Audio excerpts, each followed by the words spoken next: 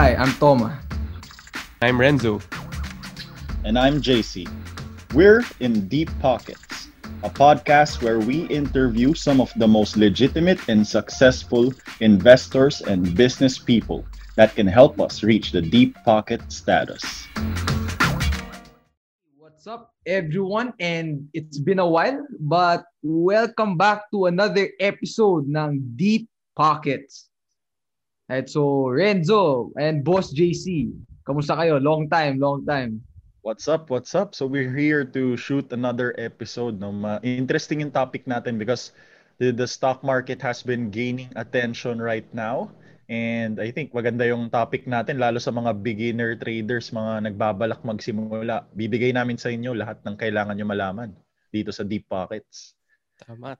So sana nung nag-start ako, sana narinig ko yung mga discussions na i-discuss namin dito. So tune in, guys. Yun, okay. So, for those na baka ito yung first time na mapakinggan niyo yung Deep Pockets. This is actually, we made a first episode na andun na yung foundation eh. Parang yung kwento, bakit nga ba may simula stock market, what's our personal journey, yung mission namin dito sa Investagram. So, I suggest panoorin yun kasi good foundation yun. But as mentioned nga kay JC, the theme of this episode is making the first trade. Kasi in anything you do naman, kahit anong craft, diba? Whether kahit ano talaga, the first step, the first leap, diba, is usually the most difficult and the most intimidating. So hopefully, dito sa episode na to, masagot namin yung mga common na katanungan tsaka common concerns sa mga newbies dyan sa stock market. Sige. Pero wag natin patagalin pa. I'll ask the first question what that we can talk about. So, sige. Siguro, Ren, sa'yo ko muna ibabato yung question. Game. So, what are some of the things you need to know or have before making that first trade? Okay, so for a bit of context, nag-start ako 5 years ago nung I think 18 years old ako. Pero I wouldn't say that my first trade was a good one kasi nag-trade ako and nag-invest ako without enough knowledge. So, talaga, when you start into anything, hindi lang naman sa stocks, sa kahit anong endeavor or especially any kind of activity that involves money, di ba? Kailangan meron kang education. So, sa simula talaga, kailangan you know a lot of things, you read a lot of books. And sa panahon naman ngayon, wala nang scarcity when it comes to education, especially sa stock market. Kasi lahat nandito sa internet, maraming books about it, pero if hindi ka reader, maraming videos and podcasts like this na nagdi-discuss about how to trade, how to invest in the stock market. So, ayun, yung aking first trade, to be honest, hindi siya maganda kasi nag-invest lang ako into a company na kilala ko. Tapos, yung mga binabasa kong books nun, yung mga invest ka lang ng 5,000 every month. And then, so that's the mentality that I adopted before, But then I realized na I needed to learn more and to progress as a trader, as an investor. So yun, I think the most important thing is education. Kayo naman. Agree ako dyan. So first trade, tama. Kasi madali pumasok sa stock market usually pag narinig mo yung tropa mo. Sinasabi nila, uy, kumita ako dito pare, invest ka na rin. Tapos usually, yung mga tao, pag na-invite ng barkada, casual lang sila. Aasa na lang sila sa barkada nila or sa kakilala without dipping themselves into the knowledge base. So, isa sigurong malaking bagay is, tama, education. Actually, ngayon, kung beginner ka, search mo lang sa YouTube, Investa University. So, nandun yung complete free university natin on investing in the stock market. So, ako, first trade ko, well, swerte ako kasi may experience ako sa Macquarie nung nagka-internship opportunity ako. So, doon nakita ko paano mag-isip yung institutions, paano gumagana yung industriya. So, bago ako mag-first trade, binasa ko na yung how to make money in stock. So, medyo nagka-idea na ako, technical analysis, risk management, at fundamentals. Tapos, unang trade pa lang, nakuha ko na yung ideya na wag kang magsusugal dito, delikado.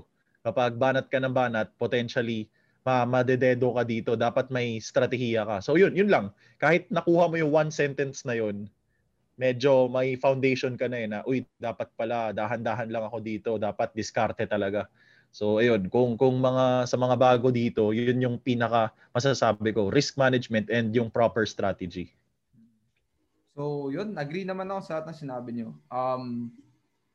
For me then, when I was starting out, when I was 16, one thing na I lacked was proper knowledge. As in, wala talaga akong alam at all. Alam ko lang yung mga, actually pareho kami ni Renzo, alam ko lang yung concept ng peso cost averaging, which is nothing wrong naman if you use it in the right context and with proper risk management. But all I knew was, okay, bili siguro ako ng Ayala Land tapos yayaman na ako. Diba? So, that's one knowledge na di ko alam na kailangan pala ng tamang strategiya, di ko alam na kailangan pala ng tamang risk management, and kung mas complicated, kailangan ng tamang trading psychology, emotional discipline, patience, consistency. Maraming kailangan, di ba? But the biggest things I need for me na pag newbie ka pa lang, ngayon pa lang papasok, di ka pa nag-first trade, di ba? You need to know at least a little bit for me about technical analysis, kahit konti. Di ba? You can read. Kasi sa stock market kasi, madali lang pumasok eh. Di ba? Parang bubukas ka ng account. Ngayon, na pandemic, online lang lahat. Di ba? It's so easy to get into the stock market. All you need is to fill up the forms and then you're good to go. But it's not like if maging doktor ka, di ba? Daming pag-aaralan. Maging lawyer ka, daming pag-aaralan. Maging trader ka, boom, investor, game. Simula na kaagad, di ba? It's lacking, kahit wala kang alam, pwede ka magsimula. So, read the proper basic books. I think that's important. Or at least some videos, some articles. Para may idea ka yung hindi ka blindly lang pupasok. Yan, okay. Sige, eto. For the second question, di ba, JC, you made a video about this I think a week ago. And so, ito rin yung isa sa mga main parts ni Investa, especially early on. So, do you think a newbie should start with virtual trading or dapat ba diretso na banat na ng totoong pera? Kayo ba, nung natututo ba kayo, ilang buwan kayo nag-virtual? Ako siguro March, April, May, June, July. Ako mga 4 months din ako nag-virtual. So, nung sineryoso ko na talaga. May isa kasi akong investment na 5,000 na wala lang. Ayala Land, loss ako 500. But, yung sineryoso na talaga, mga 4 months din ako nag-virtual trade. Ikaw, Renz, virtual ka ba? Sa akin, hindi ako nakapag-virtual kasi siguro hindi ko pa kilala si Investa nung time na yun. Pero dati tinitignan ko yung charts tapos tinatry ko lang, ini-imagine ko, kino-compute ko pag bumili ako dito, pagkano kikitain ko. So, siguro around 3 months lang rin kung tama. virtual trading na yun. Ayun, interesting kasi within the same time frame rin yung parang estimate ko diyan kasi ako rin nung nasa Macquarie, nung intern pa lang ako, ino-observe ko lang yung mga prices. Tapos ginagawa ko yung ginagawa mo, Renz. Wala pang Investagrams noon eh. Nasa 2011 pa lang yung 12. So, ini-imagine ko lang sa utak ko, pag bumili ako Mega World, 50,000, tapos umakyat 10%, may 5,000. So, parang virtual pa rin siya, pero sa ulo mo lang, no? Paper trading. So, to answer, I think virtual trading nakakatulong yan lalo kung wala ka pang kapital, nag-aaral ka. So, sakto na yung sinabi ni Toma and Renzo na within 3 to 6 months, pwede mong i-immerse sarili mo. So, habang nagbabasa ka, nanonood ka YouTube, dun ka mag-experiment habang vini-virtual mo. Pero depende yan sa mga tao, kung gaano ka ka-aggressive and kabilis matuto rin. Ako, pagkalabas ko dun sa internship, nag-open agad ako ng account na 25,000. Tapos, very aggressive yung approach ko eh. Yun, nag-fund manage pa ako afterwards. So, yung reason behind ko bakit gusto ko magsimula agad, pag virtual kasi, hindi mo mararamdaman yung psychological pain ng trading, which halos 1/3 or 50% yan psychological eh. Yung anong gagawin mo pag natalo ka ng 5,000? Paano mo aayusin yung trades mo? Or anong gagawin mo kung profit ka na ng 5K pero yun pala yung stock pwede pang umakyat ng another 50%. Karamihan ng tao titake na nila yung 5K just because na positive na, kumita na. So yung mga ganong decision sa virtual trade baka genius tayo pero sa real life iba yung emotional roller coaster. So I suggest then if you have the capacity or the extra money, start ka kaagad kahit 20K, 25K para ma-feel mo talaga. And ito pa, kapag seryoso ka sa isang bagay, babanatan mo eh. Real capital. Pag ramdam mo yung sakit and yung reward, dun ka talaga mag-all out eh. Pag virtual kasi baka okay naman siya pero hindi mo hindi mo siseryosohin eh kasi concepts lang siya eh. So practice lang. Ayun, yun yung take ko dito. Tama. Agree. So ikaw Pau, anong ano mo? Ano ba yung as a beginner trader, ano yung mga dapat i-expect ng mga baguhan dito? Yung mga less than 1 to 2 years, ano yung mga usual ano nila? Expectations, lalo na yung starting point. Mm-mm. So, ano dapat yung mga expectation, especially sa starting point pa lang? Well, number one, kasi lahat po pasok sa stock market with an expectation to profit eh. 'Di ba? And for some, it can be an expectation to be a millionaire overnight. And for me, I think dapat that's the most important thing we have to get out of our minds, no? Na ito na, magiging milyonaryo na ako next week because yung stock market, it's not hindi siya parang ano lang, puno na nanganganak ng pera, 'di ba? Yes, it can help you achieve financial freedom, financial independence, mga financial goals natin, but at the end of the day, you'll only be able to achieve those if you put in the work, you study, you do your homework, alamin mo yung tamang strategiya, yung mga tamang galawan sa stock market, and you experience it day in and day out para kumita talaga ng pera. But for me, one thing we need, if I could set your expectations, number one, na it's going to be a long journey. But don't overestimate yung pwede mo gawin in 2 years. But don't underestimate what you can do in 10 years. Diba yung saying na yun? And wag masyado madaliin, 'di ba? Take it slow. 'Di ba? Take it slow, learn the proper things, 'di ba? Don't look for any shortcuts. 'Di ba? Go through the proper process. 'Di ba? And siguro lastly would be losses are inevitable. 'Di ba? Kasi maraming papasok sa stock market, magkaka-loss, tapos ay ano lang yan, paper loss. Hawakan ko na lang hanggang mag-break even. But the question is, paano kapag it takes 2 to 3 to 5 years bago mag-break even kapag nag-bear market, nag-crash yung stock, or if never na bumalik, di ba? May mga cases na ganun, especially if you look at stocks in the US like GE, Cisco Systems, etc., Crocs, etc.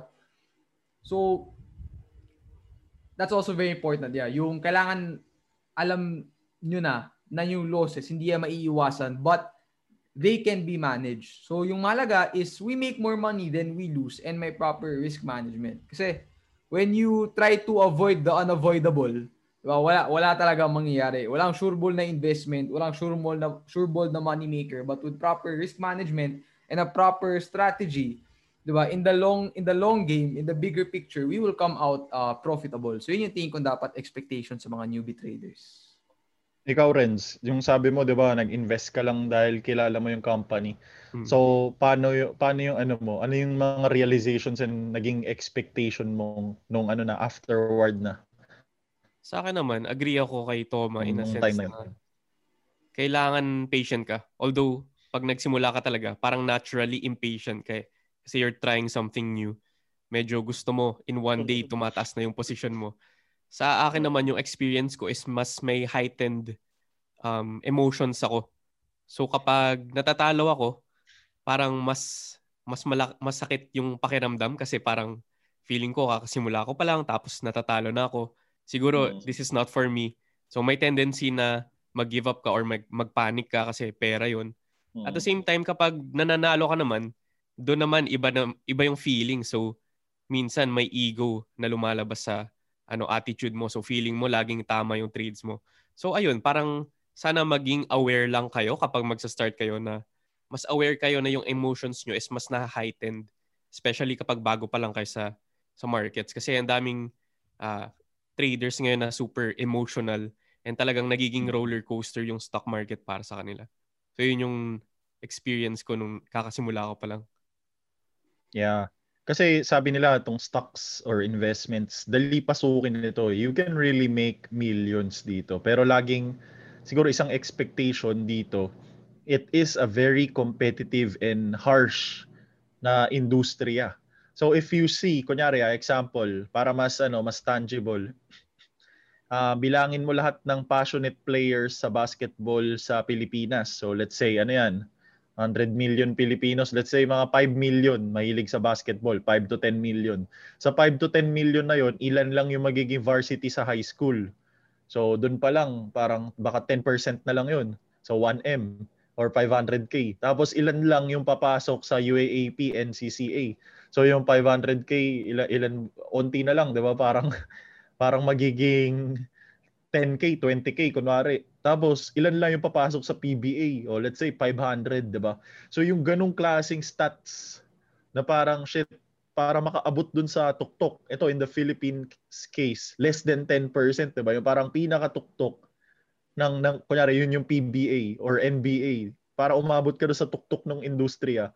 Ang laking effort and focus and grind yung gagawin mo. And kaya ako siya sinasabi is this is the same in any worthwhile endeavor.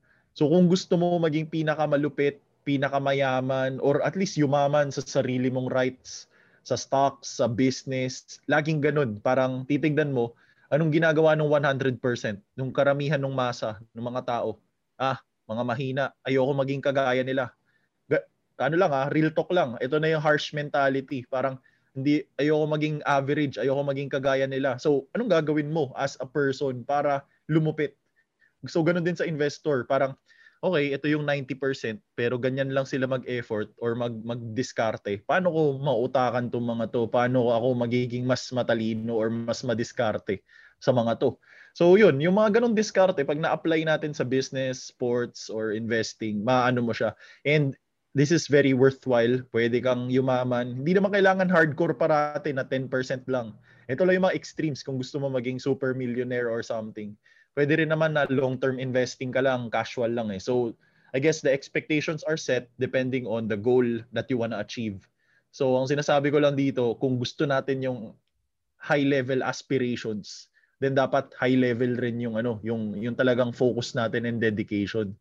So, I think yun yung worth it to, pero mahirap. So, paghandaan mo, paano ka magsusurvive dun sa mahirap na yun? Yung experience na yun. Tama. Yan. Agree. Solid. So, JC, babalik ko sa next question. Since ang ganda na rhythm mo. Ano yung mga, when you were starting out, what were a few of the common mistakes na ginawa mo? Baka may makwento kang scenario or situation. Common mistakes. So, start ako 25k. Medyo aggressive ako eh. Tapos, scale up ko. Naganap ako ng private investor or loan, 200k. Yung 200k ko, naging 250. Tapos, aggressive ako. After nun, naghanap pa ako. So, naging 600 yung total capital ko. So, kumita na ako 660k. So, yun na yung pinakamalaking pera ko sa buhay ko, 660 nung kabataan ko. Tapos, nagbabakasyon ako. Ito siguro yung isang mistake. Parang, pag naging kampante ka, things can turn in one snap. So, akala ko parang constant yung level up ko and yung madali lang to. Kayang-kaya, basic na basic, profit. Tapos, nung lumaki na yung capital ko, biglang, boom, tinamaan ako ng parang down 10%. Parang yung 660 ko, naging 570. So, negative 5% yung 600 ko. So, mabilis nangyari yun. And hindi ko pa alam nun paano yung mga proper selling techniques and everything. So, I think yung mistake ko nun, nagbabakasyon ako sa Cebu. Pucha, chill na chill ako, nagdadagat kami, video games, natutulog, tapos biglang in 2 to 3 days nabura yung pinaghirapan ko in months. So that can happen in the stock market. So hindi naman siya mistake on its own, but siguro yung dapat mentally prepared ka na and strategically prepared kapag pag yung trend na nasakyan mo, so ngayon maganda pa yung market. Pero at any time, kung may lumabas na naman na economic crash or something, ayun, dapat prepared ka na. Maaring tama ka today, pero what if nag-iba yung environment, nag-iba yung earnings, nag-iba yung information, then pwedeng bumaliktad lahat ng bagay. And yun yung mahirap gawin ng human being. Yung parang may opinion ka na, tapos biglang papalitan mo kaagad yung position mo. So ayun, yun yung isang mistake or parang realization ko early on. Dapat mabilis ka, you can adapt. Tapos JC, question lang. Nung sinabi mo na naging kampante ka and medyo na-wipe yung account mo, When you say, gano'ng kalaki ng portion ng port mo yung nawala? Ano lang, hindi naman wipe. So 660,000, 660K.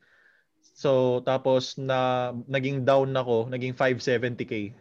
Ooh. So 600 capital, 10% profit, naging -5. So 15% yung nabura halos. So -5. Pero at the end nabawi ko rin, kinatlos ko. Tapos nag-practice ulit, aral ulit, tapos ayun, nakabawi sa ibang stocks. Ayun, yun yung nangyari nung time na yun. Okay.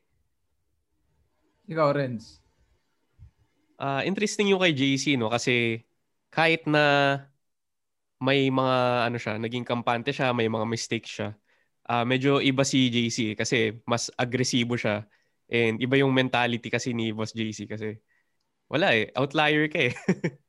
Pero sa akin naman, yung mistake ko siguro, kabaliktaran nung sa'yo, instead na mas naging aggressive ako, kampante rin ako pero hindi ako nag-progress agad. So, yung mga pinag-aralan ko, more on hindi ako nakapag-adjust agad kasi 'di ba kung nasa stock market ka, hindi ka pwedeng mag-rely on one single system or sa kung ano yung tinuro sa ng mga kaibigan mo, ng mga mentors. Parang hindi ako nakapag-adjust agad. So it took a long time for me to become profitable. More than a year siguro yung kinain kong oras or panahon. And yun yung isa sa mga common things na nakikita ko sa mga friends ko na natututo mag-stock market. Parang tinuruan daw sila ng system. Tapos after a few months, hindi na gumagana. Tapos patuloy lang sila. So siguro yun yung mistake na nakita ko and with others din is parang hindi ka nakakapag-adjust agad and hindi ka nagpo-progress. Parang kailangan hindi ka kampante and natututo ka pa rin kahit na profitable ka na. So yun yung sa akin. Ikaw, Toma? Ako, I made all the mistakes anyone can make already. So, except mag all in. Yun lang yung hindi ko siguro pa nagagawa and wala na akong plano gawin. Ano lang, all in lang sa tamang tao. Yun lang yung all in na gagawin ko. Hirap nun, boy. Yun lang ako, all in lang sa tamang tao. Which is nagawa ko na. So, anyway, so, nagawa ko na lahat in the first, not even 2 to 3 months, maybe the first 6 months, di mag-cut, mag-oversize, ma-FOMO, madala sa hype, sumali sa lahat ng Facebook group, maghanap ng recommendation, and all these things. And at the end of the day, feeling ko naman na, especially for someone na less than 1 year sa market, na naranasan nyo na to, and nakaka-frustrate talaga siya, and it won't only happen once Diba? Even until today, hindi na siguro until today, but there are times na I still oversize na minsan na hype, di naman hype, but parang may narinig lang ako, parang nangangate na ako, or minsan na FOMO pa rin ako. So I still trying to master those things, but at the end of the day, it's part of the process diba? So lahat tayo, dadaanan natin yun. But yung advice ko lang for everyone is to catch yourself early on na when you make that first mistake, try not to make it again. Or try to know na, okay, usually ito nangyayari, kaya ako na-FOMO. And alam ko mali, so dapat ito yung mga improvements sa kailangan kong gawin. And siguro, isa na hindi lagi na-mention, na common na yan, mga FOMO na lagi yan, FOMO, di nagka-cut, nag-all in, ganyan. But another big mistake in my opinion is if you want to be a trader, dapat di mo dinadamdam yung pera.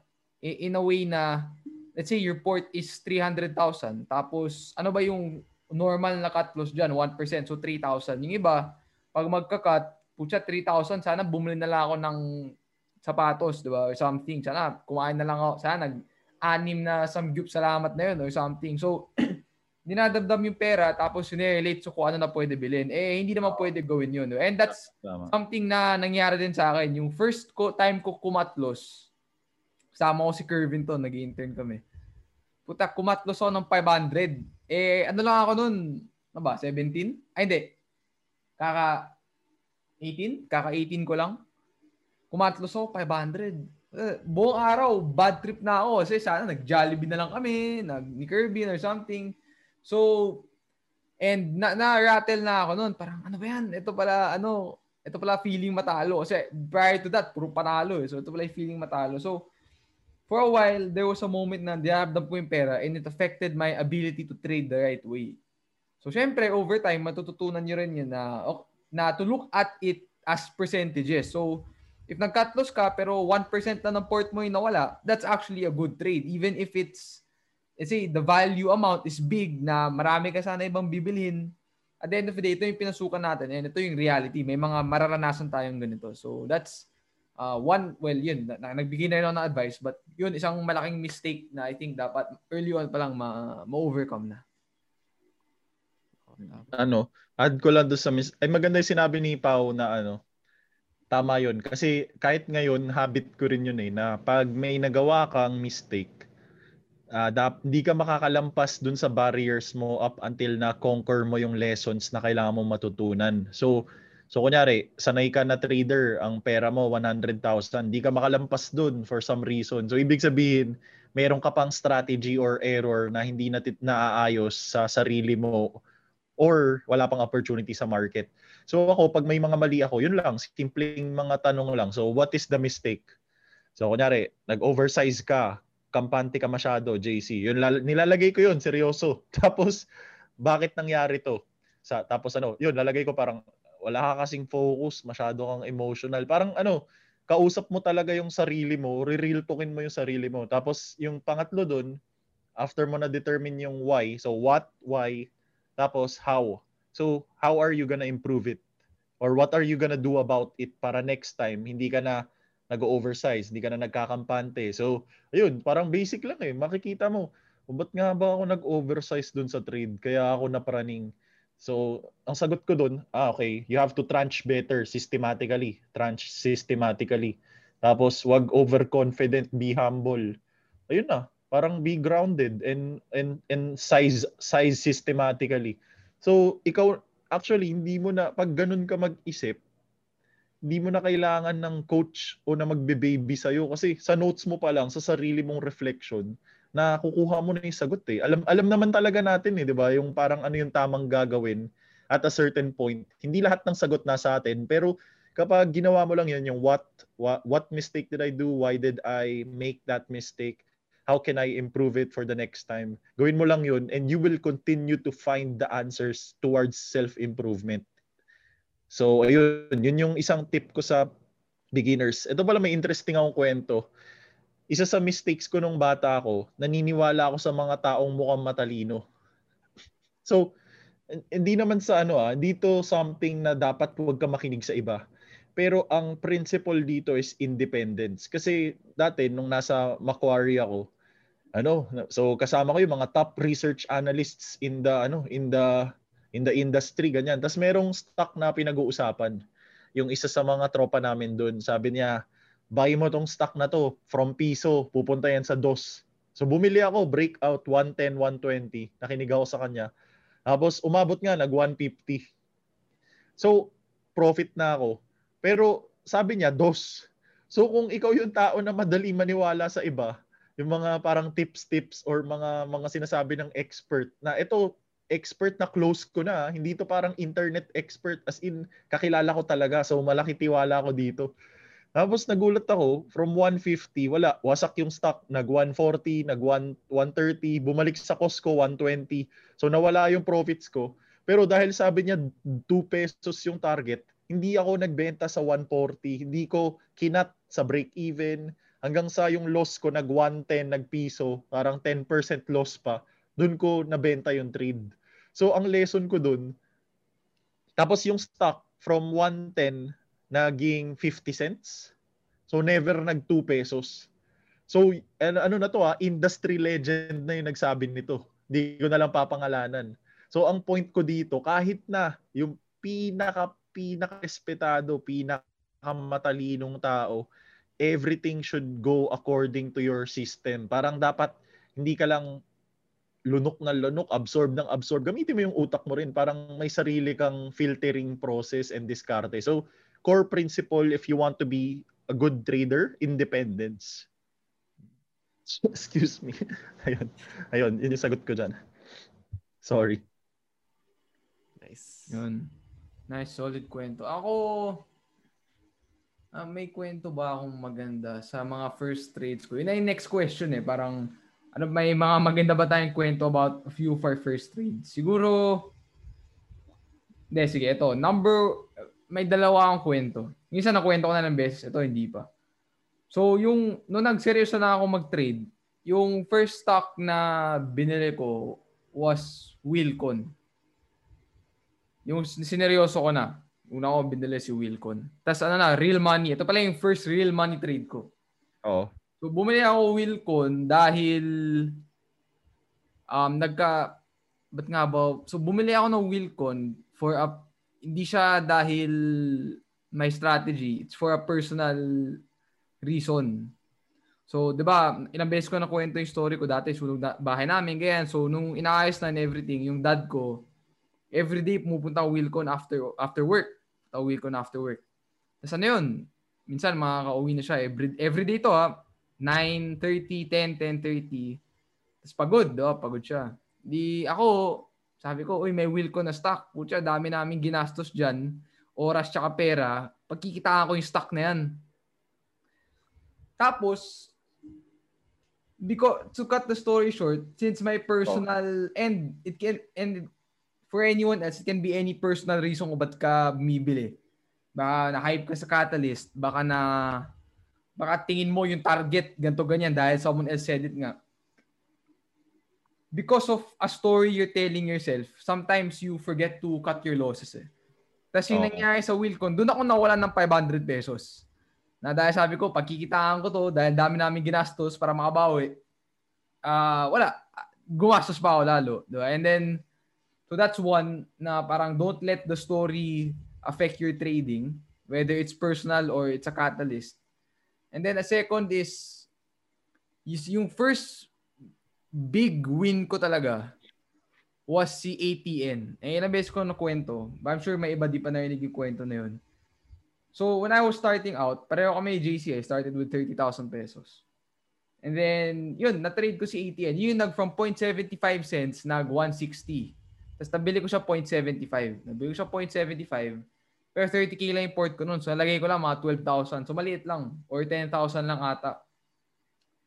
And then, nagpiso na. Up na ako mga XX%. I think 30 ba or something. Hindi ako sure. And then, bigla ako nagka-investor na 100,000. So, biglang aliit na ng 10,000 lagay ko. 10% exposure lang. Gusto ko sana gawing 25%. And then, so bibili na at piso, narinig ko, piso, psychological breakout. Sabi ko, gagawin kong 25,000 yung exposure ko para 25%. Or 30,000 ata para 30%. And then, yung nangyari is, bumili na ako. So, gagawin kong 30,000 worth of shares. So, 30% allocation, enter. And then, nung chinek ko yung port ko, hindi nag-reflect.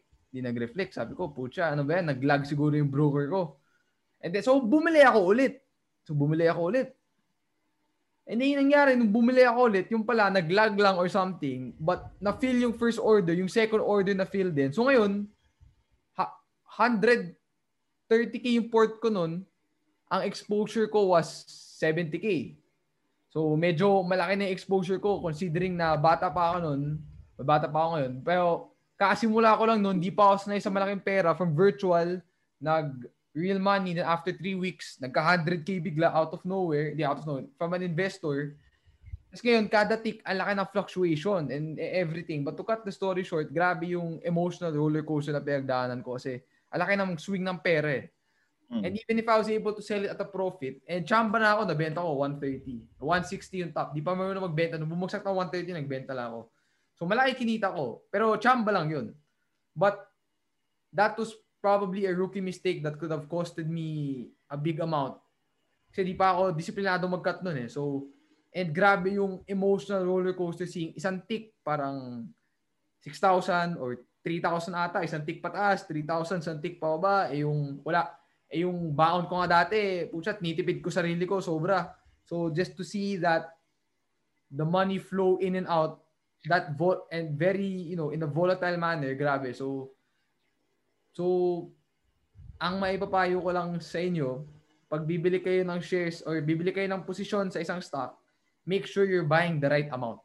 So, kasi, minsan, baka magkamali ka. Marami nakaranas na ito, mag-add ka ng isang zero, parang gusto mo 3,000, saging 30,000. Di ba? So, ingat-ingat lang tayo sa ganun. But those were probably two of the most memorable trades na may halong kwento na magandang balikan. So, yun yung mga early on ko na trades na yun. Ikaw, Renz, meron ka bang early on na memorable trade na may kwento?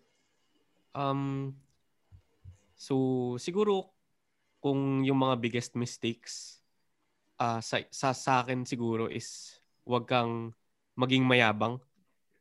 Kasi nung naging seryoso na rin ako sa trading katulad mo, syempre may mga family members ako na nag-invest sa akin. So may malaking hawak na ako na pera nung time na yun. So nag-invest ako sa isang company, Wool, if alam niyo yung company na yun. So nag-invest ako nung 2018. Tapos syempre may mga investors ako na kapamilya. Every month nagre-report ako sa kanila or every week. Tapos nakikita ko yung stock ko tumataas. Sobrang laki nung position na nilagay ko dun sa Wool. So tumaas siya hanggang 50%. So nung time na yon talagang sobrang laki ng ego ko and nire-report ko sa kanila na, uy guys, sobrang yaman na natin, 50% na yung gain natin sa stock na to. So lagi ko pinagmamalaki yung stock na to. Tapos isang araw noong 2018, sobrang nag-crash siya ng napakalala. So halos yung 50% gain ko dun sa stock na yun, na-wipe out na. And nung time na yun, I think yun yung isa sa worst years ko na sa trading. Na I think yung buong port ko nag-go down to 33% na loss. So yun yung talagang time na to, sobrang kinakabahan ako kasi may malaki akong pera. Kung kailan pa ako nagseryoso, doon ako talagang naging mas risky yung mga galawan. So sana hindi nyo pagdaanan yung mga ganong karanasan, no? Kasi pag nagiging greedy ka, pag gusto mo talagang lumaki yung pera mo, doon ka talaga inaatake. Kasi yung ego mo, parang yun yung nagpo-prohibit sa'yo into progressing. Although, to redeem myself naman after nung 33% loss ko, talagang doon na ako nagseryoso. Doon pa lang ako nagseryoso. Tapos sinabi ko, kailangan ko mas maging disiplinado. Hindi ako pwede maglagay ng sobrang laking amount sa isang trade. So, nag-aral ako. Tinignan ko yung mga systems na pwede kong i-apply. Tapos by the end of the year, yung negative 33% ko, naging positive 19% gain. So, yun yung isa sa biggest roller coaster ko sa pagtitrade and sa pag-invest. So, sana sa mga nakikinig dito, ayun, ito yung mga lessons na kailangan nyong matutunan and sobrang swerte nyong lahat dahil may mga ganitong mentors, online mentors, and hindi nyo na kailangan i-experience yung mga mistakes ng mga traders katulad namin. Renz, paano mo na-conquer yun? Yung sobrang down ka tapos paano mo na-reverse yung ganong tadhana? Anong mga ginawa mo? Well, nandun ako sa point ng giving up eh. Kasi honestly, hindi ako sobrang tibay na tao na kahit anong adversity kaya kong labanan. Muntik na ako mag-give up. Sinasabi ko na, magtatrabaho na lang ako, babayaran ko yung utang ko sa mga kapamilya ko. Pero parang, yun nga, tulad ng in-advise nyo kanina, kailangan mo muna mag-reflect. Hindi ka pwedeng basta-basta na lang tumigil. Kailangan mo lang alamin kung ano yung mistakes mo. And yun nga, pain plus reflection is equal to progress. So after nun, doon lang ako nagseryoso and mas naging disiplinado ako. Hindi na ako nag-all in and parang nililimit ko lang yung money per trade ko. So after nun, naging okay naman siya. So na-realize ko na kailangan mas systematic trader ka lang talaga. Value. Tama. Yeah, so maganda yung point ni Renz kasi as traders, tama, yung motivation natin dito pera or investors, gusto natin yumaman. Pero pag yung mentality mo, atat ka sa pera, lalo kang lalayuan yan. Pero if ang focus mo, hindi mo iniisip masyado yung pera, pero oo, kikita ka, pero ang fino-focus mo is yung effort. Yung what are the reps? Are you putting in the reps? Are you putting in the practice? Are you putting in the study time, the reflection time? Yun. Pag ganun ka, constant improvement, focus ka sa proseso mo, dun lalabas yung pera over time. Magugulat ka na nga lang minsan parang hard work ka lang ng hard work or focus ka lang ng focus, tapos magugulat ka, shit, ang layo na rin pala ng narating ko if nagawa mo yung tamang mga progression. Ayun. So, anong ano natin, Pao? Ano pang mga next ano natin?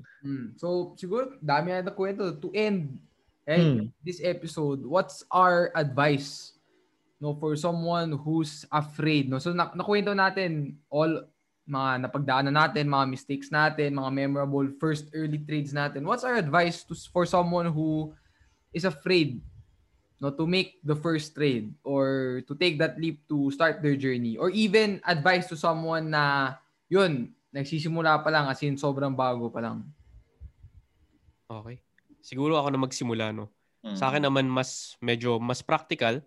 Kung natatakot ka pang mag-start, mag-invest or mag-trade, to take your first trade, siguro natatakot ka pang mawala ng pera.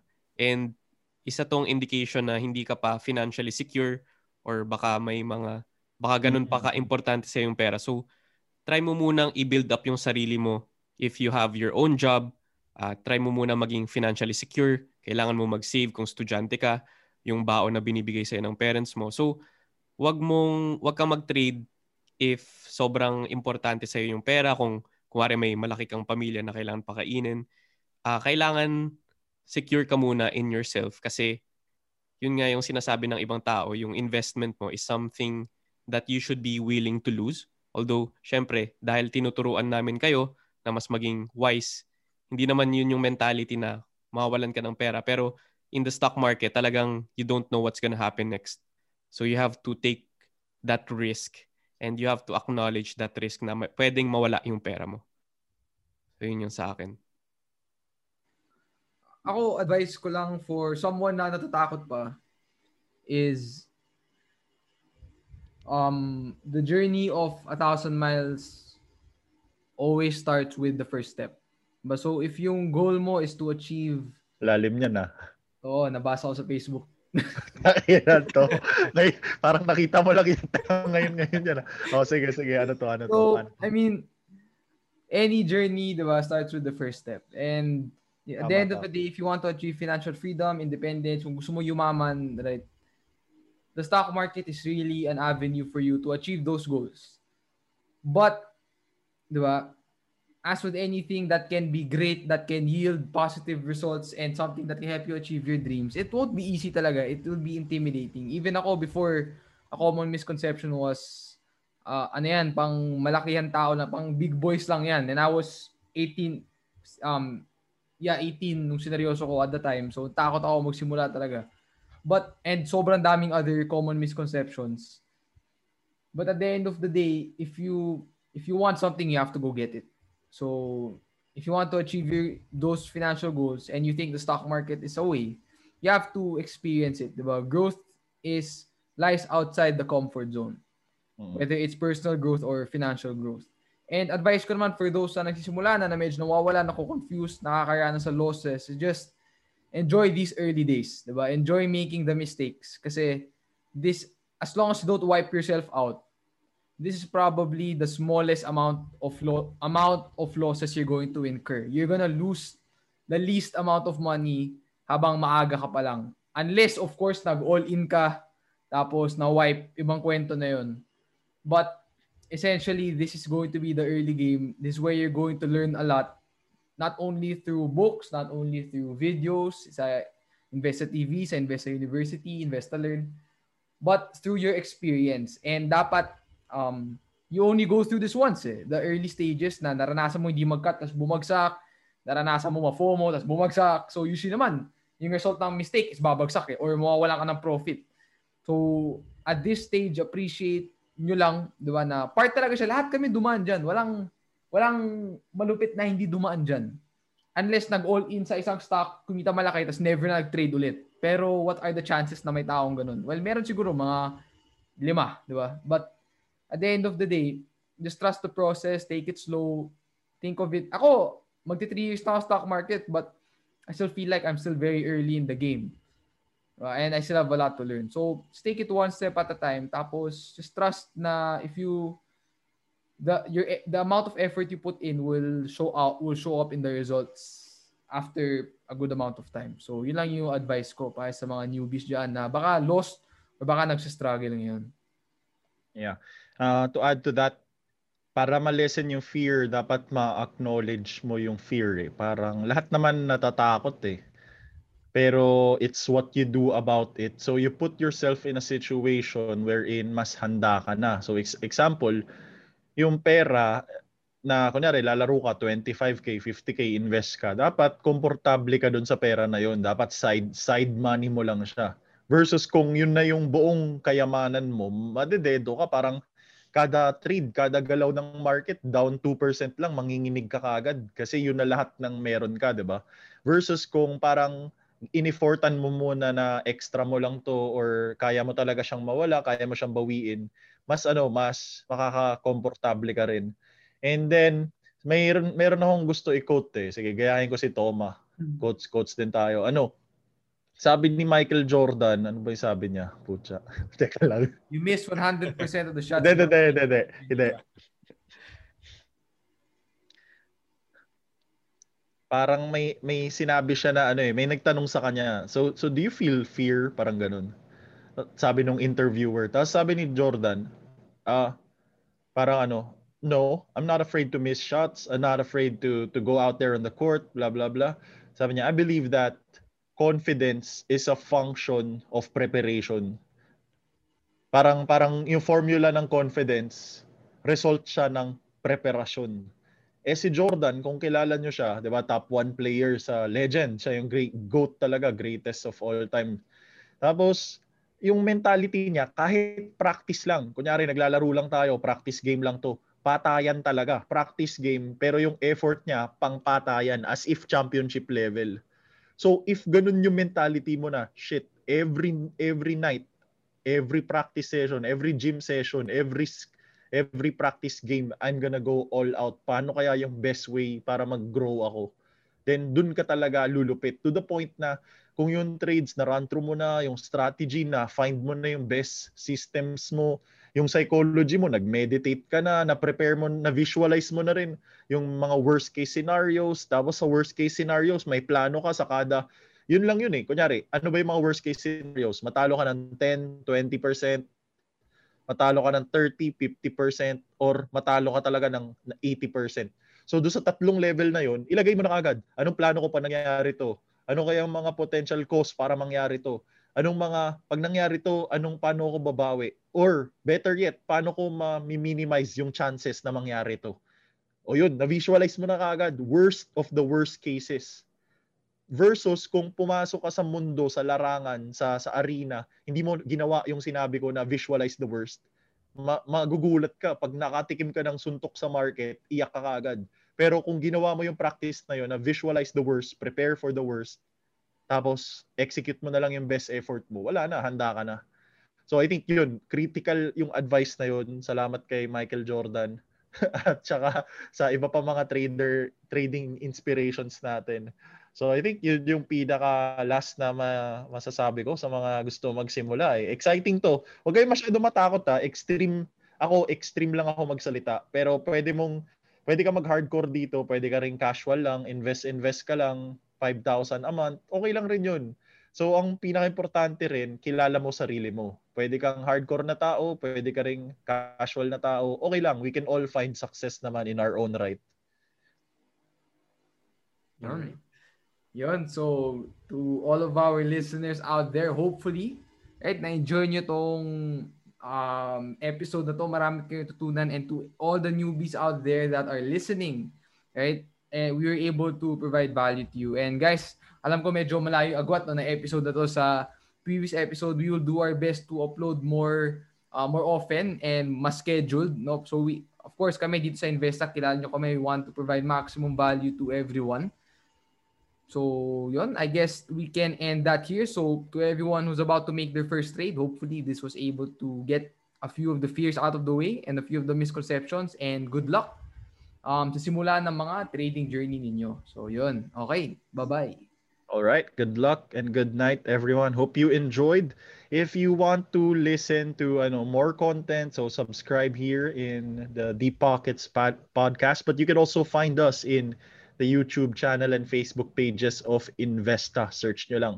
So napakarami nating learning content there, and I hope that we can really help you progress in your investing and trading journey. So that would be all. So JC here, and kita-kits ulit sa susunod. And Renzo, any final message to our audience? I think na-wrap up nyo na. So, good luck guys sa mga magsa-start mag-trade. And kaya nyo yan. Basta mag-aral kayo and nandito kami para tulungan kayo. That's it. Thank you for listening to the Deep Pockets by Investa podcast. And stay tuned for our next episode.